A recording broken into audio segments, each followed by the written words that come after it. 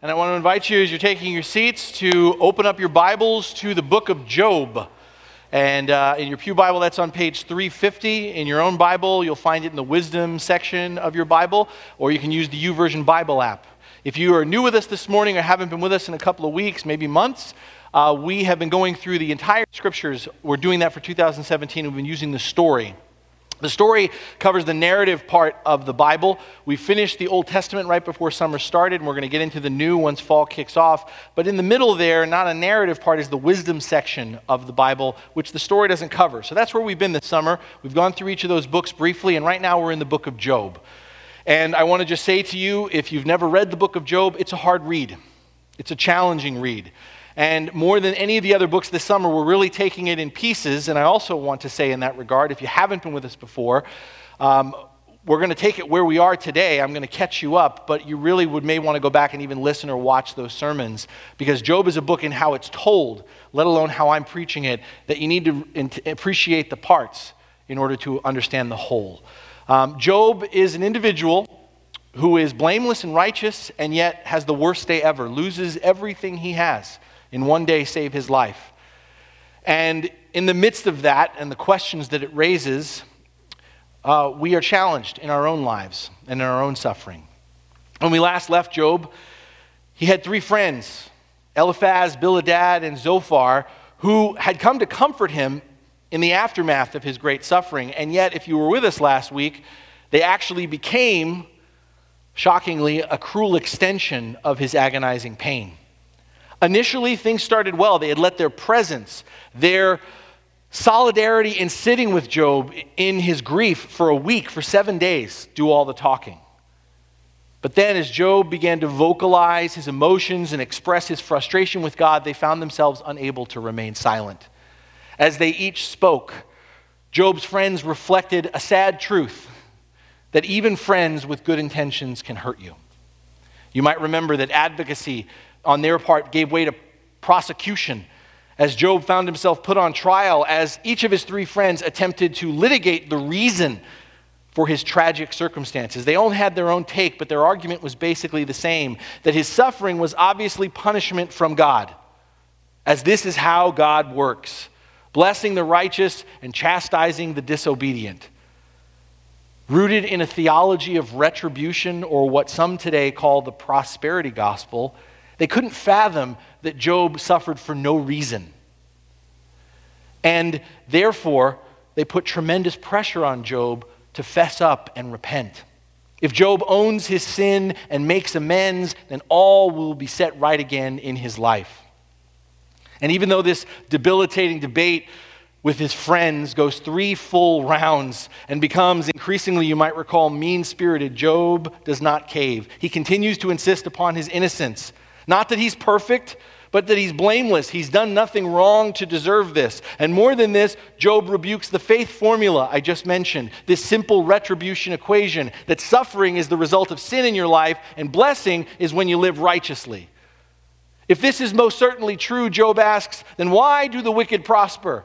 Job cites example after example of people who are doing wrong, doing evil, and yet are living the good life. Job also points to the poor, the widow, and the orphan. Through no fault of their own, they suffer, he says, and no one defends them. We ended last week as Job's friends finally gave up trying to argue, presumably because they perceived Job to be past the point of reaching. It's hard not to interpret their renewed silence with Job as anything more than a we are right and you are wrong and that's all there is to it attitude. One last time, you might recall, Job cried out to the Lord to come and meet him, and then he was silent. Job's three friends are all talked out, and so it would appear is Job. By all appearances, as we come here today, it would seem at this part in the story the perfect moment for God to show up. But looks can be deceiving. Today, someone else is about to speak. His name is Elihu. Apparently, unbeknownst to us or anyone else, he's been waiting in the wings. Not mentioned as a friend, Elihu in chapter 32 is just an interested observer. He introduces himself as a rapt listener to their conversation, and then he will spend the next several chapters dropping some knowledge on all of them. Elihu fancies himself as the one who's finally going to provide Job and his companions with the answers they've been stumbling around and searching for, the right answers to the question of suffering. So let's listen into a sample of his presentation. I'm going to read to you from chapter 33. If you have those Bibles open, follow along. Hear Elihu. But now, Job, listen to my words. Pay attention to everything I say. I am about to open my mouth. My words are on the tip of my tongue. My words come from an upright heart. My lips sincerely speak what I know. The Spirit of the Lord has made me. The breath of the Almighty gives me life. Answer me then, if you can. Stand up and argue your case before me. I am the same as you in God's sight. I, too, am a piece of clay. No fear of me should alarm you, nor should my hand be heavy on you. But you have said in my hearing, I have heard the very words, I am pure. I have done no wrong. I am clean and free from sin. Yet God has found fault with me. He considers me his enemy. He fastens my feet in shackles. He keeps close watch on all my paths. But I tell you, in this you are not right. For God is greater than any mortal. Why do you complain to him that he responds to no one's words? For God does not speak now one way, now another, though no one perceives it. In a dream, in a vision of the night, when deep sleep falls on people as they slumber in their beds, he may speak in their ears and terrify them with warnings to turn them from wrongdoing and keep them from pride, to preserve them from the pit, their lives from perishing by the sword. Or someone may be chastised on a bed of pain with constant distress in their bones, so that their body finds food repulsive and their soul loathes the choicest meal. Their flesh wastes away to nothing. Their bones, once hidden, now stick out. They draw near to the pit, and their life to the messengers of death. Yet if there is an angel at their side, a messenger, 1 out of 1,000, sent to tell them how to be upright, and he is gracious to that person and says to God, spare them from going down to the pit. I have found a ransom for them. Let their flesh be renewed like a child's. Let them be restored as in the days of their youth. Then that person can pray to God and find favor with him. They will see God's face and shout for joy, and he will restore them to full well-being. And they will go to others and say, I have sinned. I have perverted what is right, but I did not get what I deserved. God has delivered me from going down to the pit, and I shall live to enjoy the light of life. God does all these things to a person, twice, even 3 times, to turn them back from the pit, that the light of life may shine on them. Pay attention, Job, and listen to me. Be silent, and I will speak. If you have anything to say, answer me. Speak up, for I want to vindicate you. But if not, then listen to me. Be silent, and I will teach you wisdom. This is the word of the Lord. Thanks be to God. A couple of things we need to know about Elihu that I didn't mention earlier that come up in his introductory chapter, a chapter back, 32. What we know about Elihu is we know first that he's young. He tells us, in fact, when he shows up, that his reason for not speaking thus far is because he believes it's important to let his elders have their say first. So we know he's young. We also know that he's angry. This is mentioned several times, in fact. Elihu has been patient, not speaking up to this point. He's been a good listener even. As you may have noticed as we read, he quotes back many of the things that have already been said. But he's reached a boiling point and can no longer remain silent. Why? Elihu is frustrated with his elders, Job's friends, for their unconvincing arguments, for failing to prove their case to Job. But Elihu, being very zealous of God's glory, is equally outraged with Job for being obstinate in not recognizing his faults, in justifying himself and not God. And, just truth be told, Job, in his understandable frustration and lamentable hurting, is close to the edge, near his breaking point. In his last speech, Job declared God to be unfair and starts to question if he is even just at all. Elihu tells us as he begins that he bases his ideas on what he's observed and experienced. And as he begins, he bluntly declares in chapter 32 what he's observed and experienced is that age doesn't always equal wisdom. And while there's truth in this, that older people can be just as petty, selfish, and foolish as anyone else, what we're going to see as we reflect on what Elihu has to share is that youth is no guarantee of innocence or intelligence either. To complete Oscar Wilde's quote, with age comes wisdom, but sometimes age comes alone. What I want to do this morning is I want to take you through Elihu's arguments. I want to give them a fair hearing, and then I want us to reflect on his answers to the question of Job's pain and dealing with suffering like it. I don't know if you picked this up in what we read from chapter 33, but much like Eliphaz, the first of Job's friends to speak way earlier, Elihu is emboldened in what he has to say in his convictions because of divine inspiration that he claims. He claims he's filled with the Spirit. And you also might have caught that, interestingly, Elihu states his intention is to vindicate and restore Job. And that's, if you read through these chapters, throughout his words to Job, Elihu repeatedly calls him to consider the greatness of God and the inscrutable wonders of the Lord's creation. In proclaiming God's greatness, Elihu hopes to show Job he is wrong to contend with a God so much greater than humanity. God, Elihu insists, rules justly, showing no preference for the wealthy or those in positions of power. All people are subject to his judgment. But here's the key. It may sound like we've heard this before. Here's the difference. Unlike Job's three friends, Elihu does not attribute Job's suffering to what has happened before, to something he did wrong. He does not, you'll notice, advise Job to confess sins of his past. Here's the key. Elihu attributes Job's suffering to his sin in this present moment, in putting his self-righteousness, his innocence, over and above God's righteousness, his justness. In other words, to clarify this for us, where Job's friends argued that he was suffering because he had sinned, Elihu is arguing Job has sinned because he was suffering. Huh? What? Elihu is basically saying God brought his judgment upon Job in advance, descended all this suffering upon Job in anticipation of what he would do. Not because of how Job did sin, but how Job eventually would sin. Who the hell is Elihu? Who is this guy? Who does he think he is? He's thinking outside the box. He believes he's discovered an innovation in our typical conundrum of why do bad things happen to good people. And again, I'm going to continue to flesh this out for you so you appreciate it or not. Instead of looking back for some sort of cause for suffering and asking, is suffering due to Job's sin or God's injustice? And that's the thing. Elihu wants to reject both premises. He believes Job's innocence. He doesn't think this has anything to do with what Job did in the past, but he also doesn't think that God's unjust.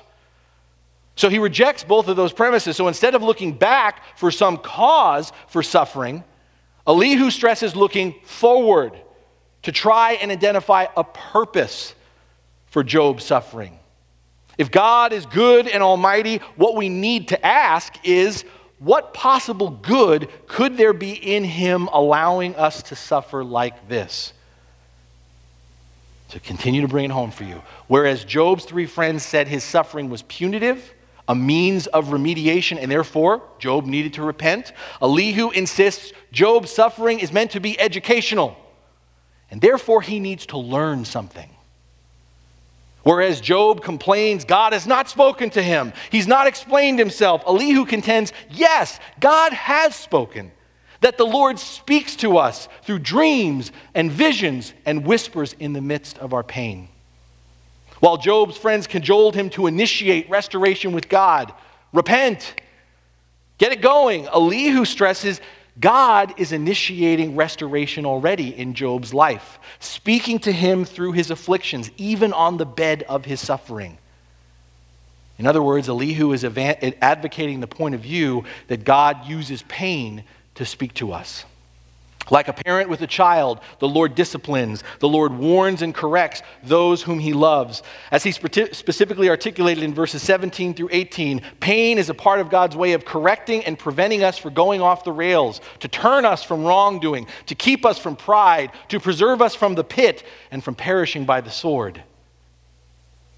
Okay, that's the general argument, but what exactly does Elihu think Job needs to learn through all of this? Well, here it is as you read through these chapters. For Elihu, true righteousness, which Job claims, true righteousness, Elihu asserts, would reflect more humility on Job's part. Job, however, is too eager, too presumptuous in clearing his own reputation at the expense of God's reputation. And so for Elihu, Job's suffering was God's effort at prevention.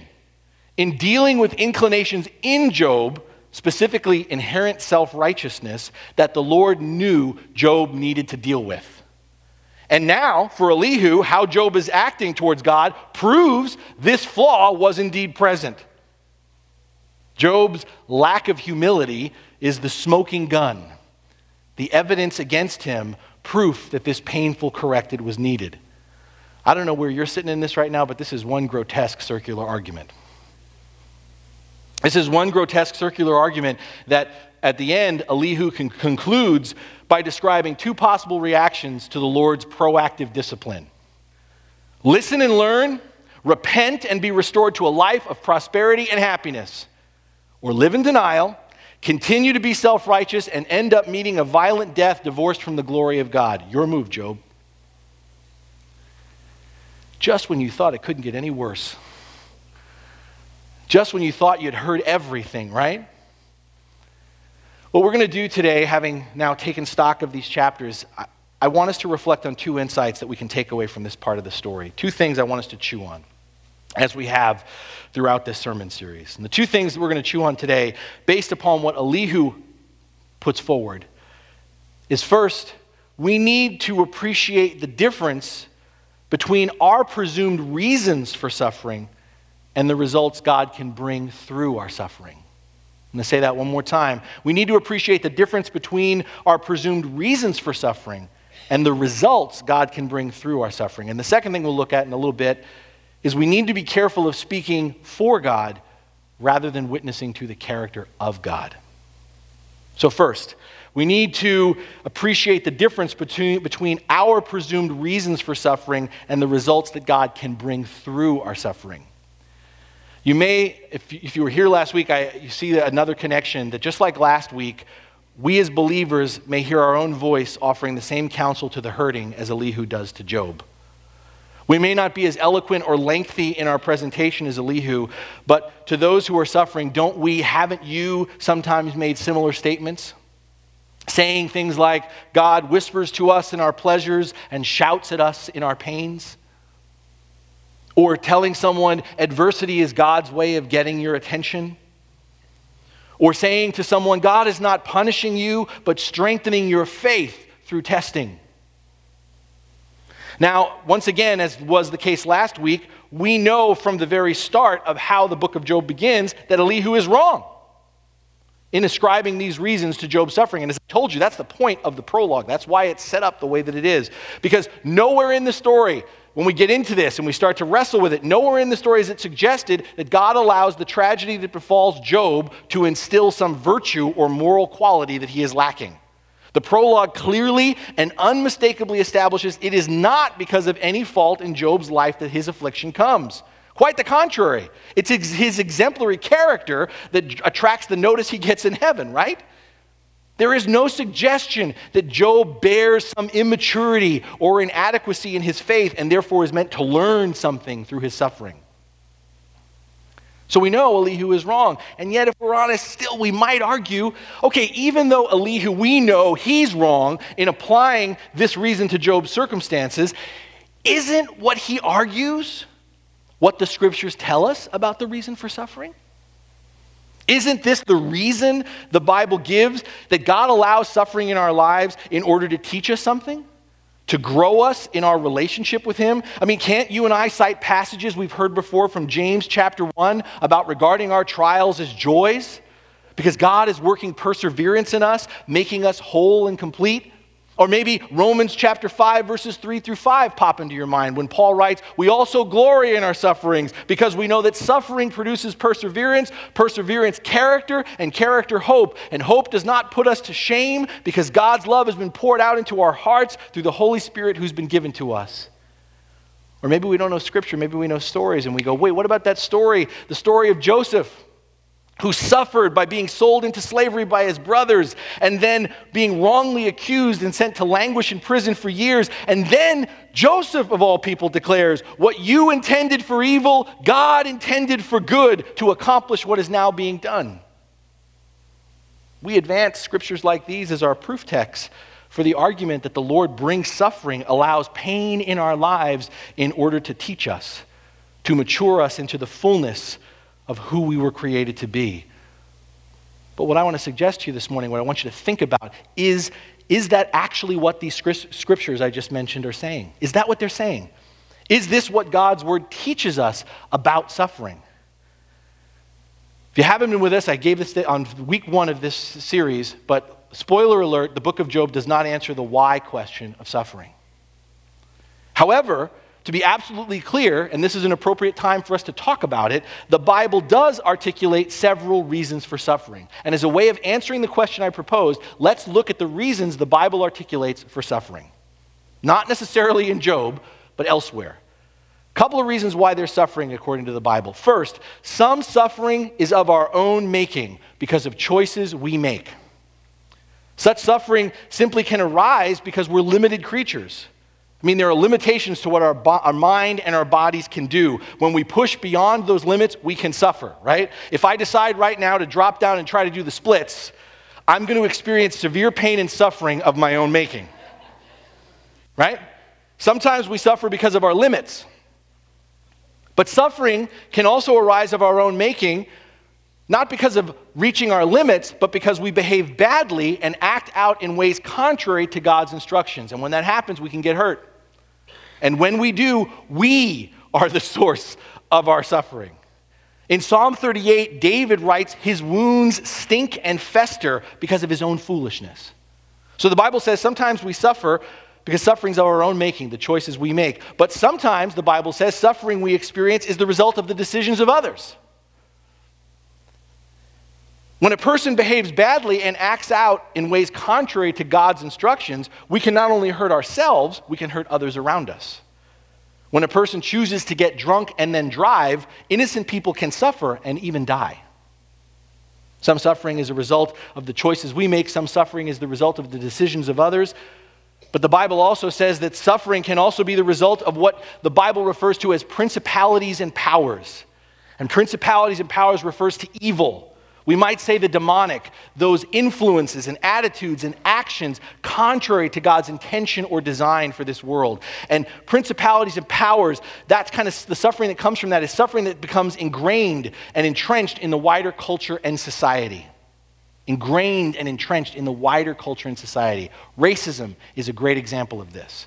And right now we are having a huge conversation still about racism. This idea of elevating one ethnic group over and against another, particularly based on the color of one's skin, is not just an individual problem. We need to understand that. It is not just an individual problem, it's a systemic cause of pain and suffering. And the Bible helps us to understand why. What we're failing to understand in our cultural conversation right now is when a community of people abuse others because of race, and this happens over a long period of time, then the culture and institutions and power structures of that culture become racist, and it becomes a spiritual power of evil. This is why, even if individuals are suddenly no longer racist, the power of racism still influences and controls society and leads to others getting hurt. The Bible says some suffering comes by choices of our own making. Some suffering comes through the decisions of others. Some suffering comes from evil that is entrenched, becomes entrenched and ingrained in the culture and society, principalities and powers. But the Bible also says we experience suffering due to the fact that we live in a dynamic and shifting universe. Science continues to discover that the universe we live in is not fixed, it's not stable, it's not entirely predictable or controllable. When we build our homes or cities on fault lines or in a floodplain, or when we expect to develop things below sea level and just hold back the ocean with a wall, we are risking pain and suffering because stuff happens. Understood in this way, earthquakes, tornadoes, floods, and forest fires, bacteria, viruses, and genetic mutations are not acts of judgment from God, but are the natural process of a universe that is continuing to grow. A creation that is broken and longing for its redemption with the sons of God, as the scriptures say. Some suffering is of our own making, the choices we make. Some suffering is the decisions of others. Some suffering is of evil that is institutionalized, ingrained within our culture. Some suffering is a result of a universe that is dynamic and shifting. And finally, the Bible says there is some pain and suffering that results from God calling us to stand against evil and to risk exposure to protect and defend those who are hurting. Hear that clearly. The suffering comes when we answer God's call to stand against evil and risk exposure to protect and defend those who are hurting. In other words, to follow Christ, to represent the character of God, is to open oneself up to suffer like Jesus did for all the world. So let's recap. The Bible tells us that God does indeed create a world with risks and challenges and choices wherein pain is a part of life apart from sin, but also where sin is possible and therefore can increase the suffering we experience. According to the scriptures, suffering can be a product of our own making, can be the making of others, it can be the result of institutionalized evil, it can be the byproduct of a dynamic and shifting universe, or it can be the consequence of standing up and embracing the pain of others. But the Bible does not say that the Lord causes us to suffer or sends down pain upon us to teach us or grow us in our faith. But what about the scriptures I referred to earlier, the ones we all know? Isn't that what they're saying? Read them again. There is a difference between perceiving those verses as attributing the reason for God allowing suffering and understanding them as declaring the results, the outcome the Lord can and will bring through our suffering and pain. The fact that we are sinners and live in a broken world and God is just doesn't mean every difficulty that comes our way is intended for educational reasons, divinely purposed to teach us something. That God can bring good out of our suffering and our pain is not the same thing as God brings pain and suffering in order to do some good in us. The Lord is not the cause of evil in our lives or in this world. But the Lord stands and suffers with us against evil we have created. And despite that evil, is able to overcome it, to bring good out of it. Perseverance, character, hope, faith, trust, these are not the reasons for our suffering. These are the results our Father can and will bring through our suffering. And that is an important difference.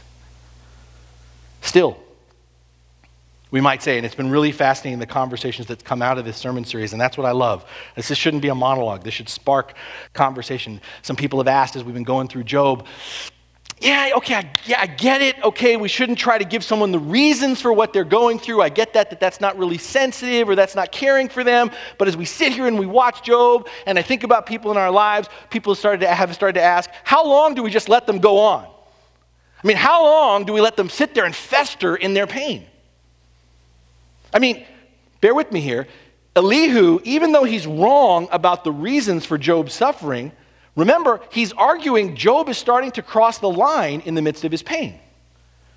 Job, in his self-defense, never forsakes or curses the Lord, but as time goes on, in arguing he didn't deserve this suffering, Job does begin to speak inappropriately about God.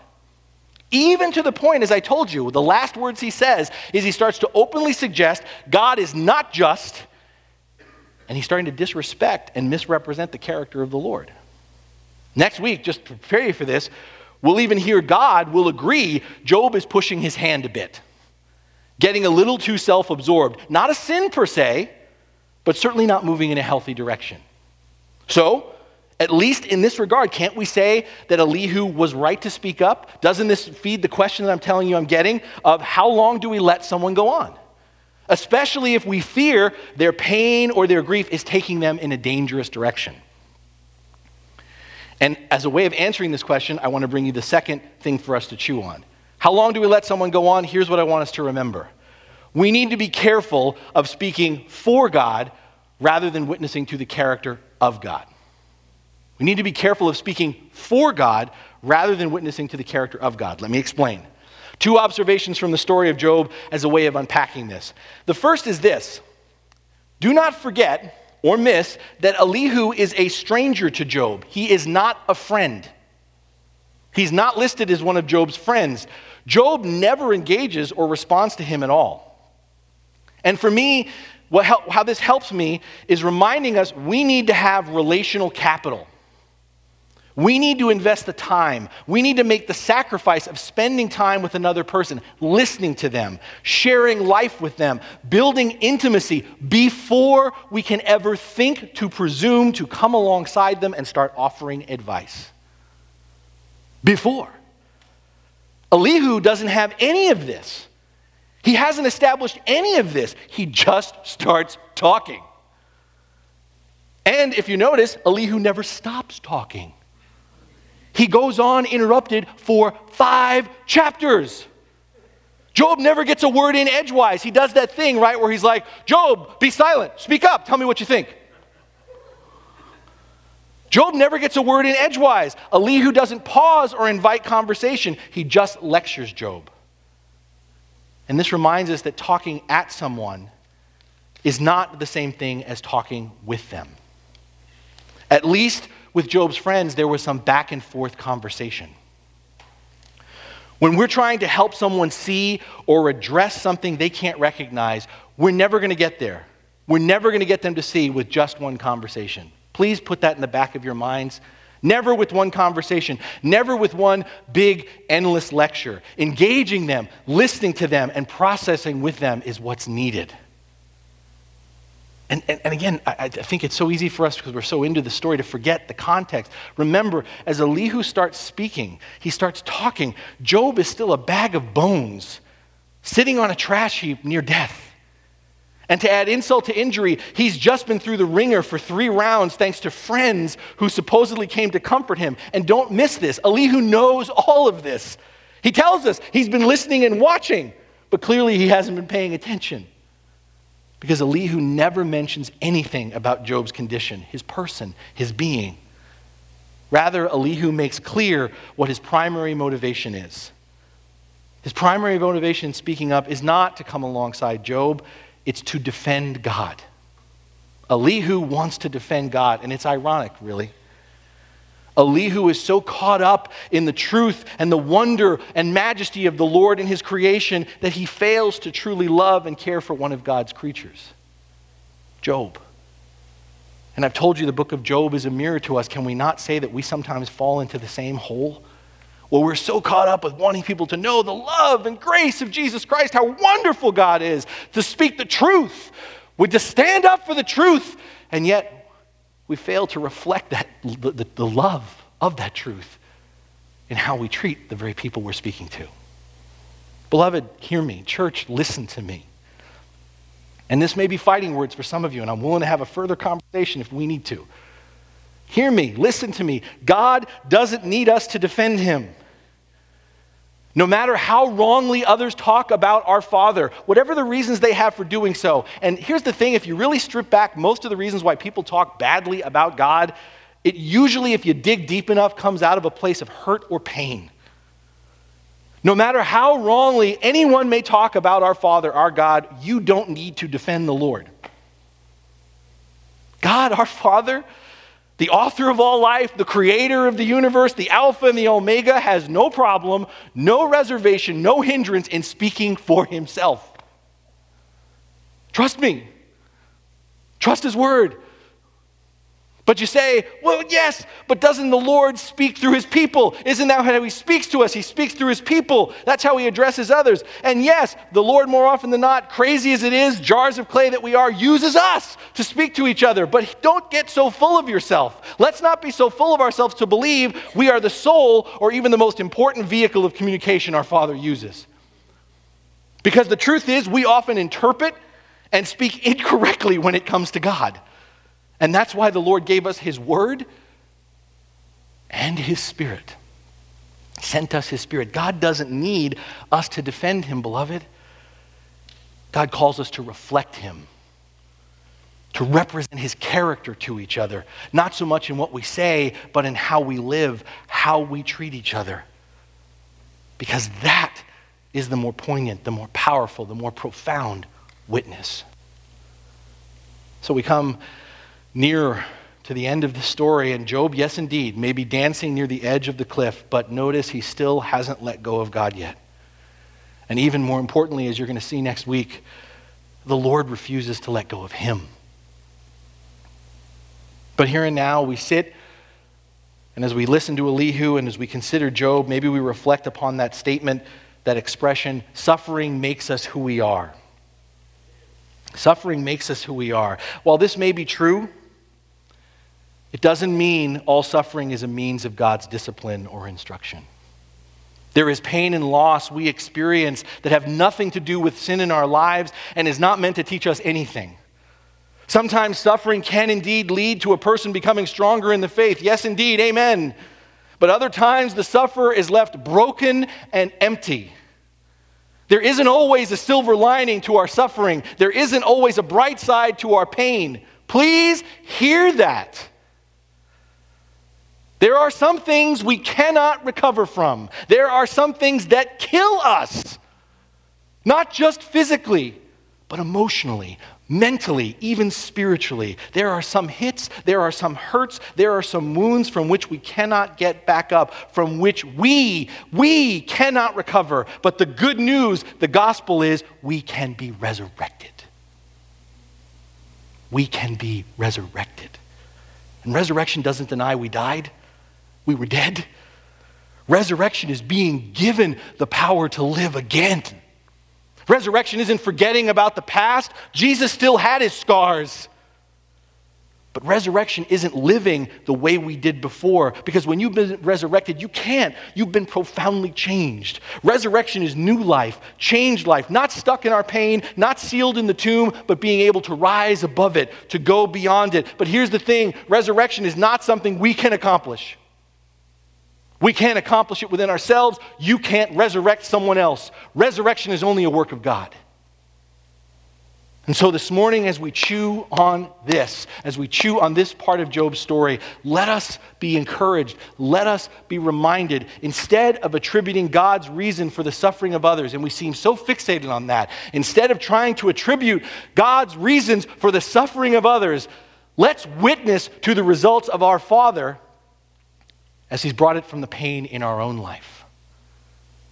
Instead of speaking to someone else and telling them what's wrong with them, what God's trying to teach them, why this is happening to them, speak, and better yet, just live reflecting how God has worked and brought results through the pain in your own life. Because like Job, when we put our lives in God's hands, no matter what the circumstances, the Lord can take our loss. The Lord can take our bereavement. The Lord can take our bewilderment and establish an avenue by which we can draw nearer to him and more deeply receive him than we ever have before when we were at ease. This is not the reason for our suffering. This is the result, the grace God can bring out of our suffering. And it is a result most profoundly and cosmically seen in and through Jesus Christ, who takes our suffering into the very heart of the divine life, bears it there, and then wears it in the form of a cross in order to one day bring us all into a world without pain, without tears, and without suffering. Come, Lord Jesus, come. Amen.